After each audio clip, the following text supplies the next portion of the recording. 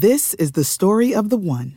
As head of maintenance at a concert hall, he knows the show must always go on. That's why he works behind the scenes, ensuring every light is working, the HVAC is humming, and his facility shines. With Grainger's supplies and solutions for every challenge he faces, plus 24/7 customer support, his venue never misses a beat. Call quickgrainger.com or just stop by. Grainger, for the ones who get it done.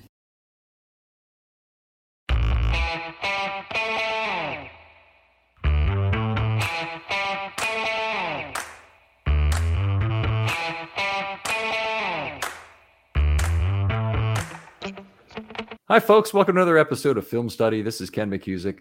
We're here to continue our series of That One Play. And the one today is the greatest in my mind in Ravens history prior to the Mile High Miracle. It is the 2000 AFC divisional game, the block and return play. Keith Washington blocking at Anthony Mitchell on the return. Here to talk about that with me and his experience that day, for that matter, is Gil from Perry Hall. Gil, how you doing? I'm doing well, Ken. How are you doing today? Wonderful. Really glad to have you, Gil. Now, talk a little bit about why this is one of your favorite football memories and why the play you chose for this series. Well, it's a great football memory for me and my wife because quite by happenstance, we won a radio contest on Mix 106.5, JoJo and Kenny in the morning. My wife happened to hear very randomly that they were having this and told me, and I called unbeknownst to her and got myself eligible to compete in the contest. They said, hey, one of the aspects is that you've got to be at this particular location at 7 o'clock in the morning on the Friday before the game. And can you get there at 7 o'clock? I said, well, where is it? And when they told me where it was a mile from my house. If you, as the crow flies, yeah, I could be there. Yeah. So the contest was an electric football game, and I didn't know that at the time. And from my childhood, I was electric football demon. And I said to my wife, I said, hey, I know the electric football. I know how to play this. And so what they did is they had a series of 20 contestants and did two 10-person heats and had the fastest player to the end zone to win heats. And then they had us compete, the two winners of the two heats to, win the contest. Well, I do have to just take a moment to say that I knew that if you manipulate the tines underneath the football players, you can get them to move in certain directions. But if you sweep them back, that is the thing to do for speed. So I won the heat. And as I was going up against the other person, they competed, the two of us, by placing the two people on the field and having them compete against each other and going towards opposite end zones. Well, the first time they did it, both of the players ran into the wall and they scrubbed the contest. Then they had it do it again. And here's how improbable it was. And they were doing this live on the radio. Okay. So that sounds like a wonderful story. That really does. The thing I've got that is a little bit similar to that. And, I don't want to one up the guest here, but one of the proud moments of my childhood was finding an electric football game in somebody else's trash. And I'm like, yeah, it was in an alley where we've always played ball. And I'm like, what's that? And, it's an electric football set. The trash. I'm like, who would throw away a treasure like this? It's just like, Right. Anyway, we grabbed that. Yeah. So just, I'll make the long story short, but after they scrubbed the first one, they put the players on the field again, and the person I was competing against, their player went towards their end zone, and my player went up against the wall, and it looked like I was going to lose the contest. Then all of a sudden, their player circled around the field, touched my player, and pushed my player towards their end zone. Then peeled off. Their player went towards their end zone, circled around, came back, hit my player again, pushed it towards the end zone, their end zone. peeled off, circled around, came back and hit my player again, and then turned my player into to go into the end zone. I won the contest. There you go. We won round trip tickets, 2-night stay, 3 days, a limo to and from the game, and $50 spending cash. And we were off to Tennessee to go to our first away Ravens game. Very it was sweet. Awesome feeling. So let's bring it back to the actual football here. That's a great story, though, Gil. Well worth the time here. So we obviously, being there is a lot of the fun in terms of this game. I've always appreciated being there in terms of the atmosphere of being at a win on the road. So that was certainly great. The Ravens offense didn't have anything going that day. Take us through a little bit of the game if you want to, right up to the point where it's 10-10 and Del Greco is setting up. Well, the overwhelming thoughts for me were just the start of the game, where they fired up the crowd with on the big screen showing Billick, because if you remember, we beat them the first ever time in their stadium during the regular season, and it was his famous, they say they're the best team, but not on this day, not today. Yeah. So they played that. The crowd was fired up. They had a stolen playbook from Trent Dilfer, very famously. So the game itself, I'll basically lay this out here. So the opening touchdown to Eddie George. Yes. And that was on the very opening drive. So it certainly looked like this taunting the Ravens method that they used prior to the game was kind of playing out. And then the Ravens didn't do anything until they had the big play from Shannon Sharp, a 56-yard pass, I think it was, down the left sideline, went all the way to the 1-yard line, set up the Ravens' only TD, and frankly was the Ravens' only big play of the entire day. That was pretty much their offense. In the second half, they got the game tied up at 10 after a 14-yard run by Jamal Lewis, which literally might have been their second longest play of the day. They only had 5 or 6 first downs the entire game.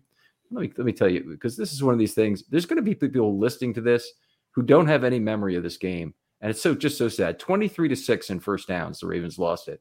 They went 2 of 11 on third down that day, and they had a grand total of 134 offensive yards to 317 by the Titans in the game. So the Titans completely dominated the game offensively, but the Ravens were still in it. The Titans primarily had blocked 2 punts from the Ravens, both by the same guy, and the Ravens had blocked 2 field goals, both by the same guy. Same first time that's ever happened in Ravens history. Keith Washington blocked both of those field goals. Well, I'll tell you, when Al Del Greco lined up, the score was tied, and we're looking at it, and we're amongst a sea of Titans fans thinking that it's a very bleak moment because the game wasn't a lot of scoring, like you said, not a lot of offense by the Ravens, and he blocks the kick. In this sea of Titans fans, my wife and I, we jump up and we go, yes! Okay? And then we look down on the field and we see Anthony Mitchell grab the ball out of the air. Honestly, Ken, for as much as we loved the team, we had no idea who had just grabbed the ball. Yep. We just saw that it was a Raven. And we started jumping up and going, run, and he ran down the sideline and he got into the end zone, and we turned towards each other and we put our arms up and we're like, yes. And at that moment, we realized nobody around us was cheering. Life goes on. Yeah. And it was at that moment that we realized we weren't in our own stadium and that nobody around us were Ravens fans, and they were looking at us. And I can tell you honestly that the Titans fans that were there, I really felt, looked at us and were just like, you guys got so lost in that moment, and that they weren't upset, because we weren't being obnoxious. We were just enjoying the moment. Enjoying the moment for yourself. And that's, good people can always accept that in road fans and do that. And I will just say the Titans fans of the entire NFL, we've been to every opposing team at this point. They are by far the nicest fans in the entire NFL. I'd recommend that for anybody's first trip. It's a nice, easy Southwest city to get there. So it's a great choice in terms of just a nice, easy flight to Nashville, easy to get tickets, generally speaking. The Titans fans are great. So they've never given us any trouble. I would not suggest going to Cleveland or Oakland. Pittsburgh is better. Cleveland or Oakland are the worst. So understood. We experienced the same thing. After that play, though, I can tell you that there was just quiet in the stadium because they were stunned that we had taken the lead. And so I can't remember if it was the next series or another subsequent series, but when they threw the little flare to Eddie George, and quite frankly, he bobbled it just a little bit, but Ray Lewis was on him like a pea in the pod and grabbed the ball from him and then scurried up the sideline. That happened right in front of our location, and he went into the end zone, and the air just totally came out of the stadium. I think we had the same relativity to the field as you did, because all of the big plays were basically on that, what I would call the left sideline with the Ravens traveling with that wear. So I guess Shannon Sharpe's play was in the second quarter. Ray Lewis's play was in the fourth quarter. And then the touchdown by Eddie George to start the game was on that side as well. Just and Anthony Mitchell ran by us going the other way is my recollection. Okay. How can that be? Yeah. That can't really be. I must have been wrong. No, as I remember it, Anthony Mitchell was on, well, for me, as my perspective, Anthony Mitchell was on the far sideline, and was he going away from us? No, he was coming towards us. Yes. Okay. So we were he was coming to the end zone towards our left. Yeah. Okay. That does make sense, because it has to be the same direction as Ray Lewis, because they're both in the fourth quarter. Yes. I wanted to point out one thing, because I've since had the good fortune at an autograph convention. When you need mealtime inspiration, it's worth shopping Kroger, where you'll find over 30,000 mouth-watering choices that excite your inner foodie. And no matter what tasty choice you make, you'll enjoy our everyday low prices, plus extra ways to save, like digital coupons worth over $600 each week. You can also save up to $1 off per gallon at the pump with fuel points. More savings and more inspiring flavors make shopping Kroger worth it every time. Kroger, fresh for everyone. Fuel restrictions apply. What's the easiest choice you can make? Window instead of middle seat? Picking a vendor who sends a great gift basket? Outsourcing business tasks you hate? What about selling with Shopify? Whether you're selling a little or a lot, Shopify helps you do your thing, however you cha-ching. Shopify is the global commerce platform that helps you sell at every stage of your business. From the launch your online shop stage to the first real-life store stage, all the way to the did we just hit 1 million orders stage. Shopify's there to help you grow. Whether you're selling scented soap or offering outdoor outfits, Shopify helps you sell. Wherever and whatever you're selling, Shopify's got you covered. Sign up for a $1 per month trial period at shopify.com/try. Go to shopify.com/try now to grow your business, no matter what stage you're in. Shopify.com/try. When you need mealtime inspiration, it's worth shopping Kroger, where you'll find over 30,000 mouth-watering choices that excite your inner foodie. And no matter what tasty choice you make, you'll enjoy our everyday low prices, plus extra ways to save, like digital coupons worth over $600 each week. You can also save up to $1 off per gallon at the pump with fuel points. More savings and more inspiring flavors make shopping Kroger worth it every time. Kroger, fresh for everyone. Fuel restrictions apply. To talk to both Keith Washington and Anthony Mitchell about that play in particular. And the first thing, by the way, if you're setting up an autograph convention, have those two next to each other. It's the most obvious ball signing op. If you can get Al Del Greco at the same table, boy, you'd really have something. That would be a nice item. But Keith Washington and Anthony Mitchell is a great pair of signatures to have on a 2000 Ravens item of some sort. So anyway, Washington blocks the kick. It goes right up in the air. It was the second block kick of the game for him. The first trailed back into the end zone after being blocked and came to a stop and was, I think, placed at the 20 or not returned to the spot of the kick, which may or may not have been correct, but not getting into that for a second. What I was told by Mitchell is that if you can see him on the video running back to try and pick up the first ball, Rod Woodson says, no, don't touch that. After that's been blocked, it's like a punt. Don't block it. You might fumble it, and then you're on the hook for it. So he really knew. But the second time, you can see everybody on the field is giving him the safe sign. Don't go after that football when it's up in the air. Anthony Mitchell doesn't pay him any attention, catches it, right out of the air, and then immediately all of those players, Woodson and Harris in particular, went and turned and made productive blocks heading back up the field to help lead that convoy. Frank Wycheck probably could have made the tackle were it not for a good block on that on the return. And our view of that was very similar to you, because we didn't know who Anthony Mitchell was, and we saw either at field level or on the big screen, I can't remember which it was, that A. Mitchell was on the back of his uniform. And my wife turns to me and goes, A. Mitchell, as in implied question mark. And I wasn't the fan that I am today. And so I didn't know who Anthony Mitchell was either. I know he'd been on the team. I know now that he'd been on the teams, special teams, but he didn't play in any of the very DB heavy packages for the Ravens that year. So it was a very cool moment there. And Maureen still says that sometimes if I watch the play, she'll turn to me and she'll go, "Hey, Mitchell." Gotcha. Yeah. We had no idea. In fact, after the play, we were like, who was that? And it took us a while to find out, I believe maybe by seeing a replay or something. And it was like, oh, okay, he's on our team, but yay.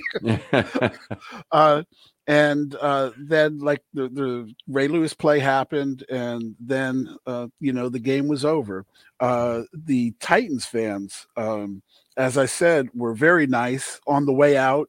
They were congratulating us. We're walking down the ramps from the upper deck. They're telling us, hey, are you going to go to Oakland? And good luck beating the Raiders. Mm-hmm. And then outside of the stadium, we had a couple of really great moments, because we went outside of the stadium and we saw this crowd across the street from the stadium. And so we went over to the crowd to see what was going on, because we saw there were all these Ravens fans gathered. And we believe that it was, I think, Jane Miller, news personality from Baltimore. Sure. Yeah, that was talking to people on the street, Ravens fans on the street. And we saw that and said, oh, okay, that's nice. And then we saw another crowd of Ravens fans over by the stadium. And I said to my wife, hey, let's go over there and see what that's about. So we're walking across the street, and now, mind you, one set of Ravens fans this way, another set of Ravens fans this way. And as we're walking across the street back towards the stadium, I said to my wife, those two men standing there, I said, that's Ozzie Newsome. And cool. Yeah, and he was just standing there, and he had a stogie, and the other person that was standing with him was Ernest Biner. And although I didn't know that at the time, I knew that it was Ozzie Newsome. I didn't know it was Ernest Biner. And I walked up and I said, Mr. Newsome, is it okay to take a picture of you? And he said, sure. And so I got my camera out, and before I could get my camera up, Ernest Biner snatched the camera out of my hand. Yeah, it takes the picture. That's great. It says, you guys get in the picture. And so we got in the picture with Ozzie, got that up on the wall in my man cave downstairs. Very cool. And then we went over to the other group of Ravens fans just to see what was going on. They were by the ramp that comes from the underneath of the stadium. And all of the Ravens came out through that ramp, up out of the stadium. And Burnett, Siragusa, and Sam Adams? McCrary, came striding up the ramp. Okay. They had their fatigues on. And then what we realized is that the people that we were standing amongst were not only Ravens fans, but Ravens family members. There you go. Because we were standing right next to Peter Boulware's family. And I don't know if you've seen Peter Boulware's brother, but he looks just like him.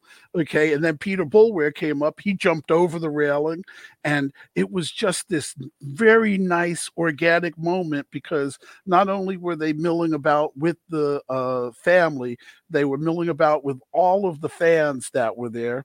And we're just taking it all in, seeing this player and this player and this player, and they're signing autographs and they're talking, and there's the euphoria. And I said to my wife, I said, wow, we've got the limo waiting. Okay. And I said, I got to go talk to the limo driver to make sure that, because we're hanging out here, I don't want to, stress him out or, miss the ride or whatever. So I go around to the meeting point for the limo, and I see the driver, and he says, hey, take your time, no worries. And as I'm walking back, there's Priest Holmes sitting on a stanchion of the stadium, outside the stadium, all by himself. And so I walk up to him and I start talking to him. And I got a chance to talk to him for just a couple of minutes. I didn't want to leave my wife alone for too long, but I said to him at that time, and you think this is kind of crazy. I said, hey, I don't know what's going to happen next season, because we had the emergence of Jamal Lewis, and how the salary cap works. And I don't remember what the salary cap was at that time, but it was the likelihood that he was going to not be with the team. And I said to him, I don't care where you go. I like you very much. I'll root for you wherever you are. And he said, thank you very much for that. And then I went back and joined my wife, and we, gathered with all the Ravens fans, and then had a great night out on the town, in Nashville, which is a, great place itself. Yeah, absolutely. It sounds like one of the all-time great road trips. It certainly was for us as well. And I'll just say, it was also our first road game. As I think back at this, it's our first road game we ever went to, and if only they could all be that good. But, absolutely, as was for me. That was very, very, very special. Well, Gil, thanks for coming on. Your story is great, and we ran a few minutes over, but definitely worth the time. One of the things I wanted to mention just real briefly is that the two plays are often compared: the Lewis touchdown on the interception and the Anthony Mitchell return. The Anthony Mitchell return came at a point where the game was in the balance. The change in win probability was enormous on that. It was a lot like the Hubbard recovery and return of the fumble at the goal line in terms of a change in win probability. The Lewis interception, it sealed the game, but it's nowhere as big as play. And to the life of me, I cannot understand the generalized fascination with the Lewis interception over it. Any comparative, it seems to fans in Baltimore seem to have a much greater satisfaction with the Lewis interception return. Oh, well, that there's one thing that's clear is that Eddie George was the villain, and that was just one of many moments in Ravens history where Ray bested Eddie George, and it was the proverbial nail in the coffin for them. And I will say this, that Titans fans are really nice, but in the lead up to the game, because of their previous history from the previous season, they were assured that they were going to win this game. There was no question, if you listen to their broadcasts and everything, revenge was on their mind, and they were making their way back to the Super Bowl. So it was pretty satisfying. And, Ray is just the symbol of that. And so, but we hold the Anthony Mitchell play as the quintessential greatest play that propelled the Ravens along their way. Yeah. That's the way it is for me too. Before the Mile High Miracle, I think it was definitely number one in terms of importance in Ravens history. And the Mile High Miracle probably eclipsed it. Some would argue the 4th and 5 play maybe eclipsed it. That's fine too. Don't have any problem with that. But Gil, really appreciate you coming on and talking about this with me. So where can people talk football with you, or maybe where can they hear you? I call the radio programs from time to time. I really enjoy talking to Bruce Cunningham. I love his sports show, and you hear me talking to Bruce all the time, who used to be a former neighbor here in Perry Hall. All right. Other folks out there, if you'd like to be on that one play, just like Gil here, please give me a DM on Twitter. They're always open. What play you want. There's a long list of plays, and there's an unbelievably long list of plays that haven't been taken yet. So there is some overlap. We need to get it cleared, but I'll be back to you very quickly. We'll record probably within a week. It's taken Gil and I a little longer, but some scheduling issues to work through there. But Gil, really appreciate you coming on. Thank you for having me again. And we'll talk to you next time on Film Study.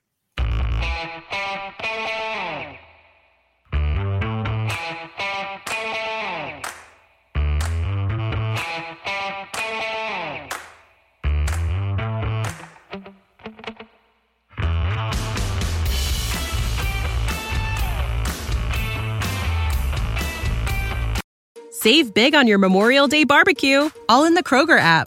Get half gallons of delicious Kroger milk for $1.29 each. Then get flavorful Tyson natural boneless chicken breasts for $2.49 a pound, all with your card and a digital coupon. Shop these deals at your local Kroger today, or tap the screen now to download the Kroger app to save big today. Kroger, fresh for everyone. Prices and product availability subject to change. Restrictions apply. See site for details.